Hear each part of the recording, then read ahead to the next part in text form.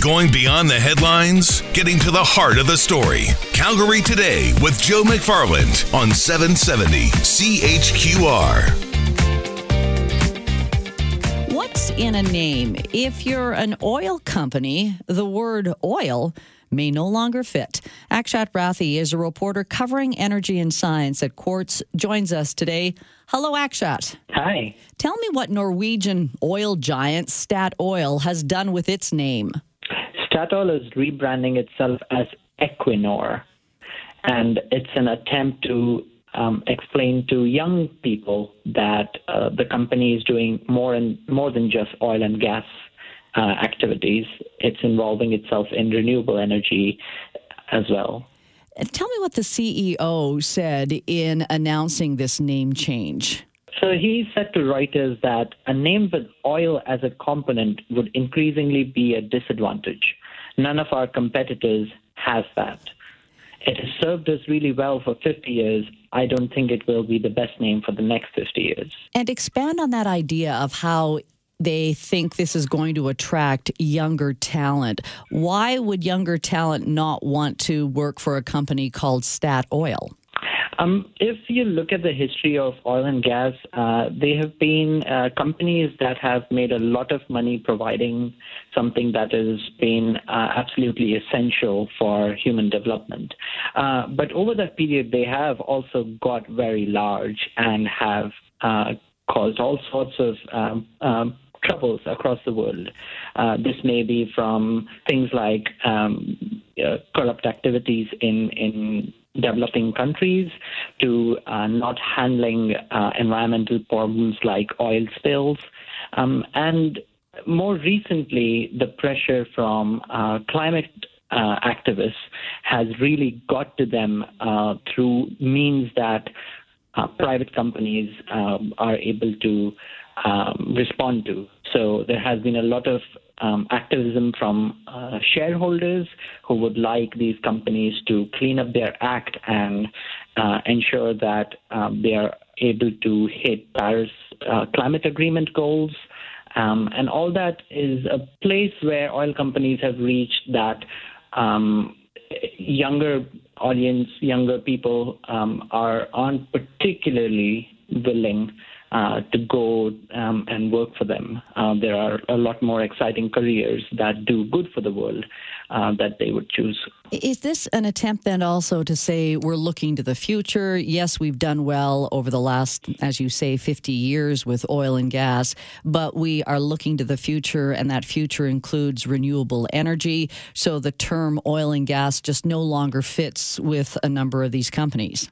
That's correct. Under the Paris Climate Agreement, countries need to hit zero emissions before the end of the century, and certainly somewhere close to the middle of the century. And so oil companies, and Statoil is amongst the more responsible oil companies. They've understood that they need to be part of the energy transition, and they are quite well placed technologically and financially to be able to do that. Statoil has invested a lot in wind. It has some of the most innovative wind farms in the world in British oceans, as it happens, and it is looking to expand even more in other forms of renewable energy. Now, you're talking about Statoil, but we have seen in recent years major oil and gas energy companies do a similar thing. Can you remind me of some of those ones internationally that have dropped the term oil or gas from their branding? Yeah, last year in October, a Danish oil and gas company became Ørsted. Now, I may not be pronouncing that correctly because it's got a Danish O in it, and I don't know how you pronounce that. In Canada, the Canadian International Oil Corporation became Hammerhead Resources. Again, this happened last year. And another Canadian company called Penn West Petroleum became Obsidian Energy. So there are a number of examples, starting in the last few years, that you're seeing this transition away from having oil and gas in their name. It is more reflective, as you say, if either you drop oil and gas altogether or replace it with energy. It is more reflective of what larger companies are looking to as they transition into the future.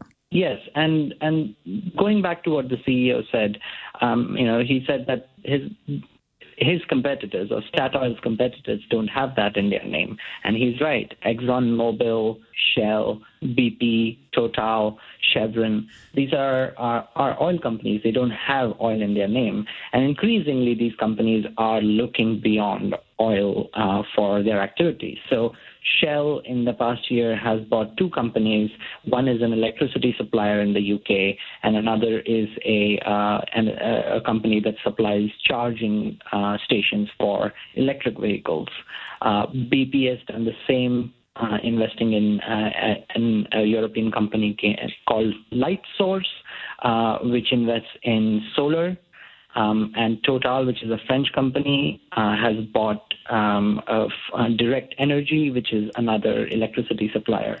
So oil companies are understanding that if they are to be part of the transition and are going to be profitable rather than running their companies to the ground, they have to look beyond oil and gas. I'm glad you mentioned BP, because that for many years from the beginning was British Petroleum and changed to BP to no longer reflect petroleum. Yes, and BP has had its ups and downs in this energy transition. It was amongst the oil companies, the early ones to acknowledge climate change being a problem that oil and other fossil fuels are causing. And in 2001, it tried a green marketing slogan called Beyond Petroleum. But because of the financial crisis and the oil spill that came in the Gulf, they had to backtrack. Their finances weren't helping them invest in non-oil and gas resources. And so they dropped that slogan. But they are realizing, as other oil companies have got into non-oil and gas businesses, that they need to too. It is a different story, though, when we're talking about nationally owned, state-owned oil companies. They use that term oil all the time. Yes, and that's, again, I think it's down to perhaps that international oil companies, they tend to be publicly owned. They have shareholders who are usually quite asset management companies, and these shareholders are under pressure, and so they are able to put that pressure onto the companies they own. Whereas national oil companies, not so much. They are owned by the government, and depending on which country owns them and how forward-thinking it is on the environment, they may or may not do anything about changing their name. So you have the China National Petroleum Corporation, you have the Kuwait Petroleum Corporation, you have in Russia you have Lukoil, in Brazil you have Petrobras, and the list goes on. So national oil companies or state-owned oil companies aren't as looking into rebranding as private-owned companies are. Yeah, they're not beholden to their shareholders like the private companies. Akshat, thank you so much for this perspective. I appreciate it. Yeah, thanks for having me.